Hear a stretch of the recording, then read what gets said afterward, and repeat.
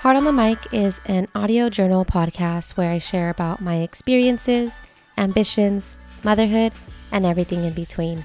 Through this podcast, I hope to bring insight, encourage, and empower you as you are on the pursuit of your very own heart's desires. Hey guys, thank you for tuning in to this week's episode of Heart on the Mic. I'm your host, Vanessa Arvayo, and I'm here with Kat. We are actually doing this for a second time, so just thank you so much for re-recording with me. Last time we had some audio issues, and I just wanted to make sure we're in a fresh space. I feel like both of us were a little rushed last time. I was actually a little frazzled, so I'm just grateful that we're getting started on a good note this morning. It's actually like 6:30 my time, and you're like 2 hours ahead of us, right? Yeah. So she's live from Texas. We recorded back in September initially, and I share that because I was preparing for this episode. I've been doing a lot of reflecting, and I realized that I'm struggling a lot with following through. So thank you for helping me realize that and being patient with me through it because I just can't get things done out of my regular daily schedule. So I'm going to be working on that this next month because it took me 2 months just to reschedule with you. So that says a Yeah. lot. And I just want to reiterate, I am so thankful for your flexibility because other people probably would have been like, forget this girl, she's unorganized. I'm not going on her podcast. So thank you so much. And I feel like that ties into our episode today because we're going to talk about parenting with trauma, or as I like to think of it, as controlling your emotions as a parent. And I feel like that ties in so much because we have to be so mindful of our actions and just being willing to kind of circle back to something if we don't really like how we reacted or how it made us feel. At least I've been doing that a lot.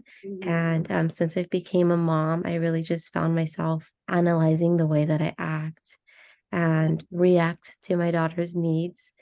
And I realized that a lot of the times the way that I react in new situations happens to be because the way like it was modeled to me as a kid. And I don't know how people cannot love psychology, but maybe that's just Yeah. the psychology geek in me to want to find the why behind all those things. Welcome back, Kat. How is your morning going? Is it just getting started?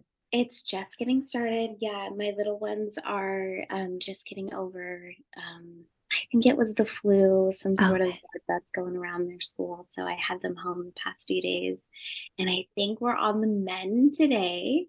So I think we're starting to feel better. But yeah, I've got two little ones, 5 and 7, two boys. So my house is usually pretty loud. We might hear them, but my husband has them wrangled in right now. Circling to what we were touching on, even in the initial conversation, you had mentioned that there was even a shift for you, which I can relate to once you became a mom, right? You started to realize that there was just so much coming up that you never really processed or even unpacked as you were a younger girl. Yeah, so actually it started with me before I was even a mom. It started when I got married. So my Oh, okay. husband and I have been married almost 10 years, 9.5 years. And I noticed that things were coming out in our communication that were definitely modeled for me when I was a child. So, one of the things with my husband is that he avoids hard conversation. So, when he's processing things, he can either like avoid it or he can just become like really quiet. So in my family, like my family of origin, there was a lot of like icing out if I didn't behave or someone didn't like what I was like doing. That was like a form of punishment, was just like ignoring me. And I got Mm. the point that they were mad at me by them not connecting with me. Whenever my husband was processing, like by being quiet or just sorting through something on his own, I would like freak out. I'm like, it just triggered something in my like childhood where I was like, oh, he's really mad at me. He wants me to fight, like to earn hit the conversation back or the trust back, which was not what he was doing at all. That's just the way that was modeled for him when he's going through something, is to, sort through it on his own. Anyways, it started when I got married. I was like, oh wait, this really has nothing to do with him. This is all me and something that I learned growing up. I would love to say that I started working through it when I got married, but I think, like what you were saying, I think it really started happening though when I had kids. Then I was like, I was aware of it when I got married, Yeah. but then I was like, okay, what do I do with this? It was And more identifiable. yes, yeah. What do I do with this? But I didn't have the tools to actually work through it. So I'm pretty sure we just stayed like 4 or 5 years with just wonky communication issues. And once I had my second is when I started, figuring out, okay, what is this and how do I fix this? I totally hear you because recently I was listening to an episode that one of the Heart on the Mic listeners sent me. It was actually something on YouTube and it was by, I don't know if you've heard of her, Diane Laneberg. And she was basically saying that silence can be a form of bondage, like by us not saying anything when we're upset, is holding the other one in bondage basically to us emotionally because we're not saying anything at all. It's not giving them the answer and the healthy communication. So in your household, it was showed to you in that way by like, Mhm. no, like I'm so upset with you, I'm not even going to speak to you. Yeah. And I feel like that was the case with us too growing up. Instead Mhm. of saying anything, it was just silence. And it was kind of like the Bible says to control your tongue or don't say something when you're angry. But at the same time, too, it was never circled back to in the form of, oh, you were in trouble because you didn't do something right or something like that. Or as Yeah. a kid, that's how it felt because there was no follow through on like, I was upset with you because of this or whatever. It was just like, you know better. Like, we're just going to not say anything at all. Or not even to say that like my parents were super aggressive with us, but I feel like it was more so with them. Like they Yeah. didn't know how to have a healthy communication. So we watched that and then we just modeled it in our responses back to them. And my Mhm. sister and I actually recorded like a week ago. It continued in a thought of basically the inability to identify our emotions now as adults. Yeah. Like for me, for a Mhm. very long time, I was super frustrated when I became a mom. And, the first few months are so hard. You're overly Mhm. tired. You're not even eating. You're just hungry. And I was nursing too. And I just really had a really bad balance. And one time my husband came home and he brought dinner and I didn't eat Wiener Schnitzels my whole pregnancy because I'm like, you can't eat hot dogs. It's bad for them. But it's like my favorite fast food. People judge Mhm. me on it, but Ah! it's my guilty pleasure. And I just started crying out of the Yeah. blue. And he's just Yeah. like, what's wrong? He was so concerned. And I couldn't even pinpoint how I felt. So I was just like, I'm tired. The most like bandwidth I had to even process my feelings was just like, okay, on the surface, I'm tired. But Yeah. thinking back, I know there was so many layers to it. I felt like lonely. I felt like nobody was here to support me. Like I was just Mhm. stuck in my house all day, but I was scared to go outside as well because I didn't want to get my daughter sick and coronavirus. I had her in the winter, the Oh flu, like man. just this whole list of fears was internalized and I didn't even know how to process it. I didn't know how to say I'm worried or scared or just unsure. Like those feelings are just so foreign. And then now that we all have little ones, my daughter's one, and then the rest are 2 and 4, we've been having this conversations as sisters, like, oh my God, there's this feelings chart. And as like Yeah. silly as that sounds, we're like, we want to get it for our kids because we want to be able to learn how to process these feelings of like what is overwhelmed, what is frustrated, what is Mhm. confused. Like those are obviously feelings that we know, but not feelings we know how to identify with ourselves. So I completely can relate to just like the mountain of like feelings and just build up, definitely. Yeah. And that shift happened for me once I became a mom, not so much in early marriage. It just all came to surface when the baby came, along with all the postpartum feelings. So it's definitely processing double. And I'm still like just bringing language to it now. Something I'm learning is that we can't expect our children to just know how to process emotions or how to name them, or how to even know that they're okay if we don't know that ourselves. Yeah. So just like we're talking about with our parents and the way that they modeled communication, we need to do that in our marriage and in front of our kids because that's how they learn. So that's something that's so challenging for me and keeps me on guard with how I'm acting all the time. It's such a challenge in that way because it keeps you accountable. It's like, okay, well, do I want my kids to behave the way that I'm behaving? And every day, I feel like actually most days, there's some sort of, we can call them like negative emotions, but for me, they're just emotions. So it's like anger, sadness, all those things that normally you would just like push aside, making it so it's normal and okay for me to sort through and my kids to sort through. So we have a lot of conversations, especially with my boys, of the age that they're at because they're constantly fighting. I have a lot of conversations of Everett, it is okay for you to be angry. That is an emotion that God gave you. You can be angry. Mommy gets angry. You may not hit your brother. So just that you can be angry or sounds like you're really disappointed. It sounds like you're really angry. That doesn't mean that you can treat someone bad. Doesn't mean that you can hit. Doesn't mean that you can say unkind words. So what do we do when we feel those things? Because we want to hit, we want to say something unkind. And then it like comes back to me, just like what you were saying, it circles back of like, okay, what am I doing when, just mad at the world that day? Because what I'm doing, I'm modeling it for him. I just had that conversation with my husband last night of like negative feelings and Yeah. being able to say, like, yeah, I am actually upset or I am bothered. And Hmm. for me, those kind of words were never said.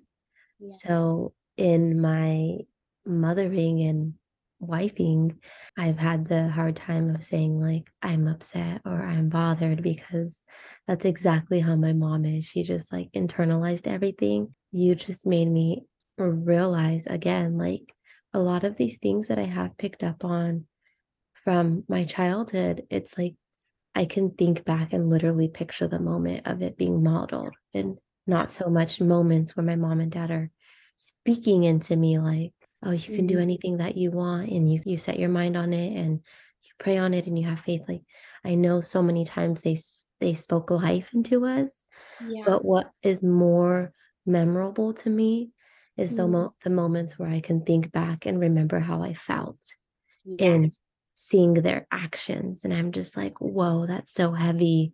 And I was even asking my Mhm. husband the other day, like I said, how young were you when you could remember your first memory as a kid? And I've been Mhm. thinking about that too. I'm like, the youngest I can remember is back to 5. Okay.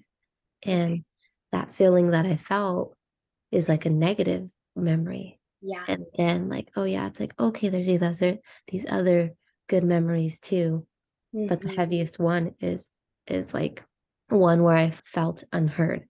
It just really goes back to what's being modeled to us. And as kids, they pick up so much on our non-verbal emotions, like Yes. how we carry ourselves when we're Your angry or body upset or language. frustrated, our body language, just how our demeanors change.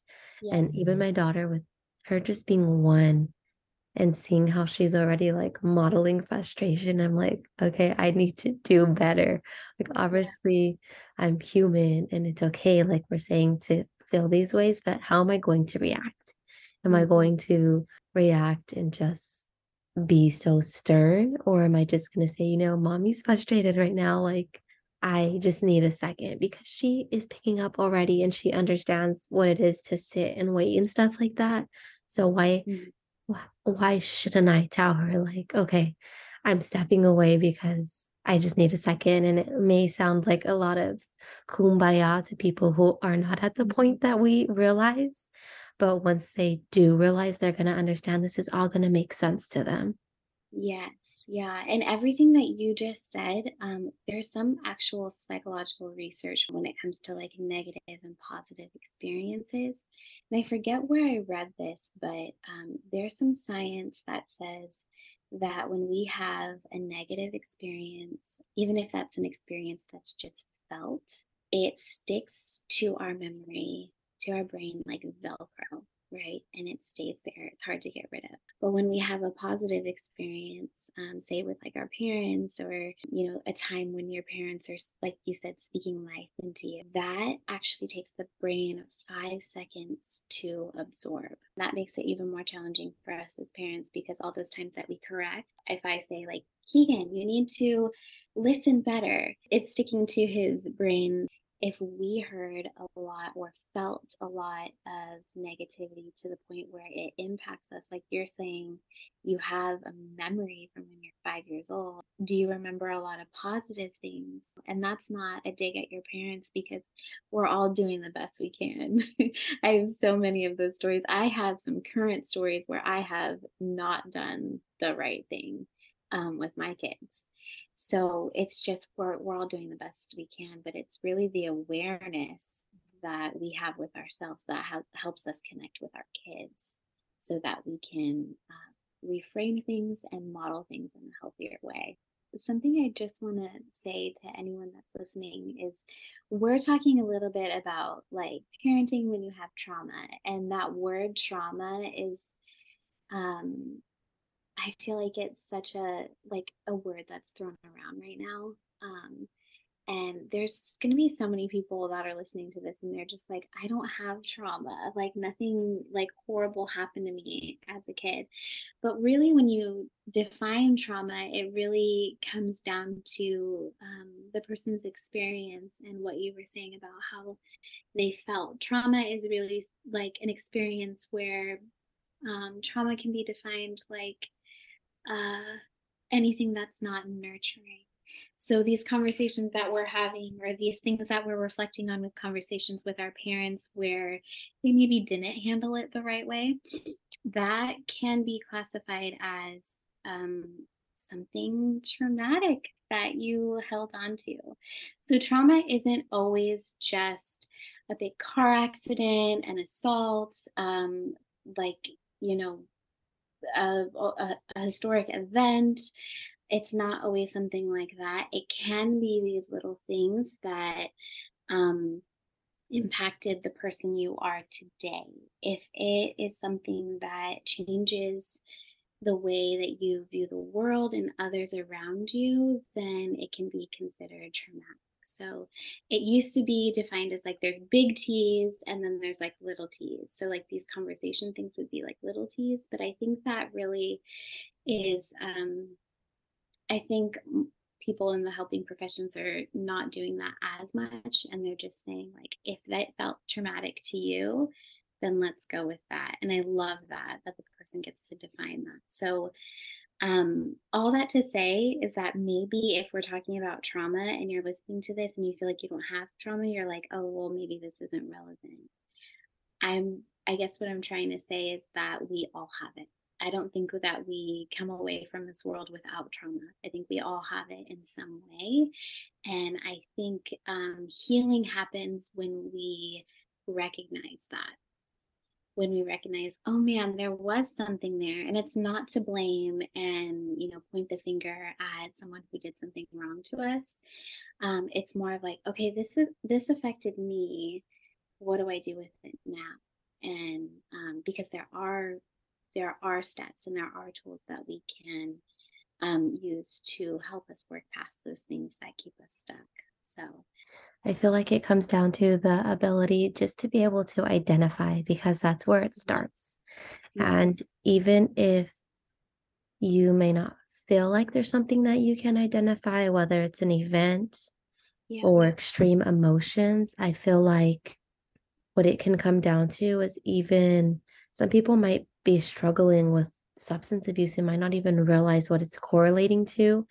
And I yeah, recently heard of something where it was just um, someone was struggling with something pretty extreme and they were yeah, being told a certain thing And then it came down to them actually having a traumatic event that they forgot about and that Yeah. they were blocking, but their body remembered. And it just reminds me of the book, The Body Keeps the Score. So even if you feel like there's something that you haven't been able to pinpoint or even cared to try to figure out what it's streaming like rooted with, the reality Yeah. is there might be something that you don't even remember subconsciously or Yeah. consciously, but you actually your body remembers, which is crazy. But for It's me to hear crazy. about that happening is just a reminder that things can just really go undetected for years and years. And I feel like that's what my mom's working through right now. She just has like a full life of traumatic events, starting with her mom Mhm. dying when she was younger than 5. So after that, not getting cared for properly is just a whole life long of trauma. And I was explaining that to her the other day. I'm like, you're 50 years old and you're unpacking now the last 50, 45 years of your life. Like it's going to be a lot of work and it's going to take a lot of time. But at the end of the day, like you're going to feel better. Look, you're already sleeping better because of the efforts you're making. So I was just reinforcing to her, like, it is hard work, but her choosing to do the hard work is going to reap the benefit for her in the long run. And that's all that matters. And then it just will ripple into the rest of us. You know what I mean? So she just has to do it for herself and nobody else, even though it's taken her this long. Yeah. Oh man. I'm so glad that she has you to encourage her in that. Because a lot of times when you're on that journey, um, it can be really lonely and isolating. So speaking life into her and encouraging her, I think is just it's so beautiful, especially as her daughter. Like that's a wonderful thing. That's definitely a gift. It's not That always that way. I sometimes feel like I want to avoid her because I don't want to know how she's yeah, feeling because I'm having a bad day. right. You're right. And something with what you were saying with substance abuse is that's something where my heart always goes to people who are struggling with issues like that because there's a lot of that in my family. Um, so my family, like I'm married and I have 2 little ones. So when I say my family, I'm talking about like my family of origin, my mom, my dad, my brothers. Um, and so there's a lot of substance abuse on that side of the family. And I feel like one day I'm eventually going to end up working with people who have those sorts of challenges. But it's something that I want to normalize because with what you were saying, is we all have these feelings that we have that we don't know how to cope with. And so we find medicators. And that's honestly what substances are. That's what alcohol and drugs, that's what those are. And a lot of times we don't realize, like what you were saying, that there's something underneath that we're trying to medicate. There's some sort of feeling that we're trying to, yeah, like bypass. And I want to normalize those conversations because it doesn't always look like drinking and doing drugs. It can be like being on your phone and zoning out on social media. It can be Netflix. That could be a medicator. For me, it can be friendships. I play the caretaker role in a lot of my friendships. And that comes back to my childhood because I felt like I was a caretaker to a family I can member. relate. Yes. So, and for me, that I feel value, I feel most valued, I should say it combats this inner narrative that I have in my brain that tells me that I'm not good enough. I'm not a good friend. I'm hard to love. If I overwork or I medicate myself in friendships or relationships, then it makes me feel like I'm worthy. Wow, they need me, so um, I must be needed. And so that even friendships, like that can be a medicator. So a lot of times we go to the extreme of like substances, but I think a lot of times, I think so many people are medicating and we don't even realize it, which is why we need to do the work, and that's a continual thing. I'm going to be doing that until I meet Jesus. There's always going to be something that is going to come up that I need to, like some stone that I need to unturn. So I need to work on something. But I think those conversations are so important to talk about. Yeah, they're so important. And for me, community is a really big thing. And that was something that I was able to realize after the fact. As much as I say, like, I don't have a lot of friends or I don't have like a best friend, I realized that like feeding into my friends and encouraging them and just checking on people is something that fills my cup. Yeah. And because I wasn't making the time to do that, I was just like, "Well, that's why I feel so isolated." And then I Mm, realized, well, I do take on the caretaker role and now nobody's looking for me. Like, well, screw everybody then. And then it was just yeah, like yeah. that like negative reverse engineering. Like, if I'm not going to care for them, then they don't care for me. And then just like, well, I guess nobody really wanted to be my friend this whole time. Like, you know what I Yeah, mean? Just yeah. having that process. But the reality is, it's just setting healthy boundaries while you are trying Mhm. to navigate through your own emotions. So you're not reacting in a way that is going to negatively affect that something, negatively affect something that really wasn't even bad for you in the sense, or wasn't, I guess what I'm trying to say is that it's not magnifying something into what it really is not. Right. Yeah, But yeah. when we're upset or angry or hurt, then we're over analyzing it, and it can Mhm. so easily be turned into something that can be a negative experience. So something Right. I've worked on is just, or not even worked on, I've always been good at, is just taking the step back and reflecting and figuring out, well, how am I feeling about myself? And then working through that to be able to take on the rest of the conversations, or to realize like, okay, they really do care about me, but they're respecting my space right now or something, you know what I mean? Yeah. Yeah. So that reminds me of a conversation I had with my therapist. That was so hard for me. And I was telling him like about how I just end up in these caretaker roles. And he was like, "How are you showing up in these friendships?" And I was like, "What do you mean? Like I'm showing up like I normally do." And he was saying, if these people are wanting to be cared for by you, they're probably getting the vibe that you don't need to be cared for. And so something to remedy that for myself is with my friendships to say like, "Hey, I want to go for a walk with you this morning and I want to talk to you, Vanessa, about the challenges I'm having in parenting." And they can say whatever they want. All my friends would be like, "Sure, yeah, that'd be great." I should say most of them would say that, but I don't do that. I come ready to listen and care for in my friendships, but I'm not ready for the people around me to care for me. So that comes back to me, which is so hard. And then that comes back to parenting. It's what we're like talking about, is what do we do? Um, what are we showing our kids, you know?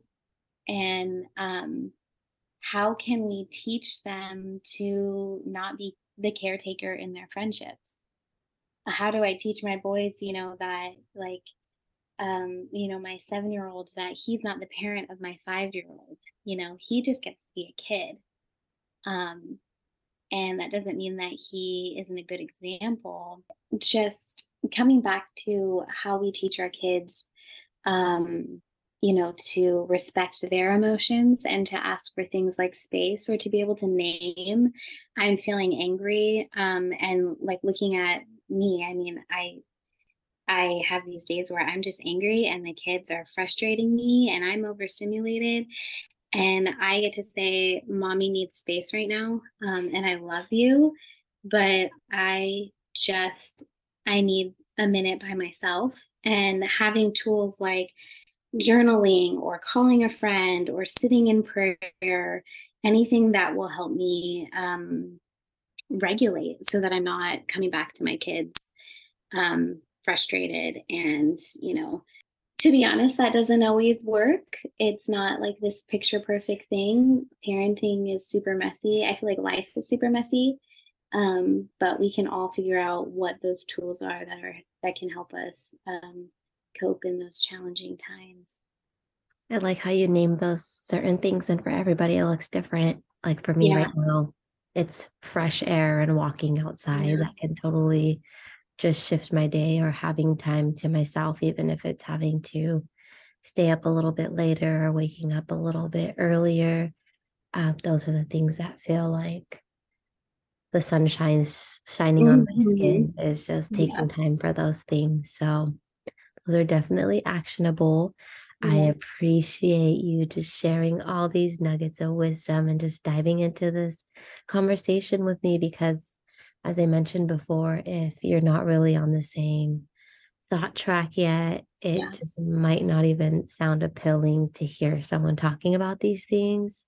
yeah. But if that is a listener, or if that is you who are listening, and I would just encourage you to kind of just take it for what it is. If it's a thought at the back of your mind at a later time, cool. We accomplished what we wanted to by just sharing what we've learned while Hmm. navigating through all this, because it's definitely just been a journey that we've had to initiate ourselves. And I feel like that's the hardest part, is just starting to dig deeper and trying to figure out the why. You do certain things. For me, it's personally been either completely shutting down and not saying anything, or acting very aggressively, not like physically, but just like extremely frustrated and just like, like really, like, and realizing that certain things are not that big of a deal, and I just need to chill out and figure out a new way to figure it out. So thank you so much. I appreciate and just have enjoyed this time. So with that being said, guys, that's a wrap. Until next time.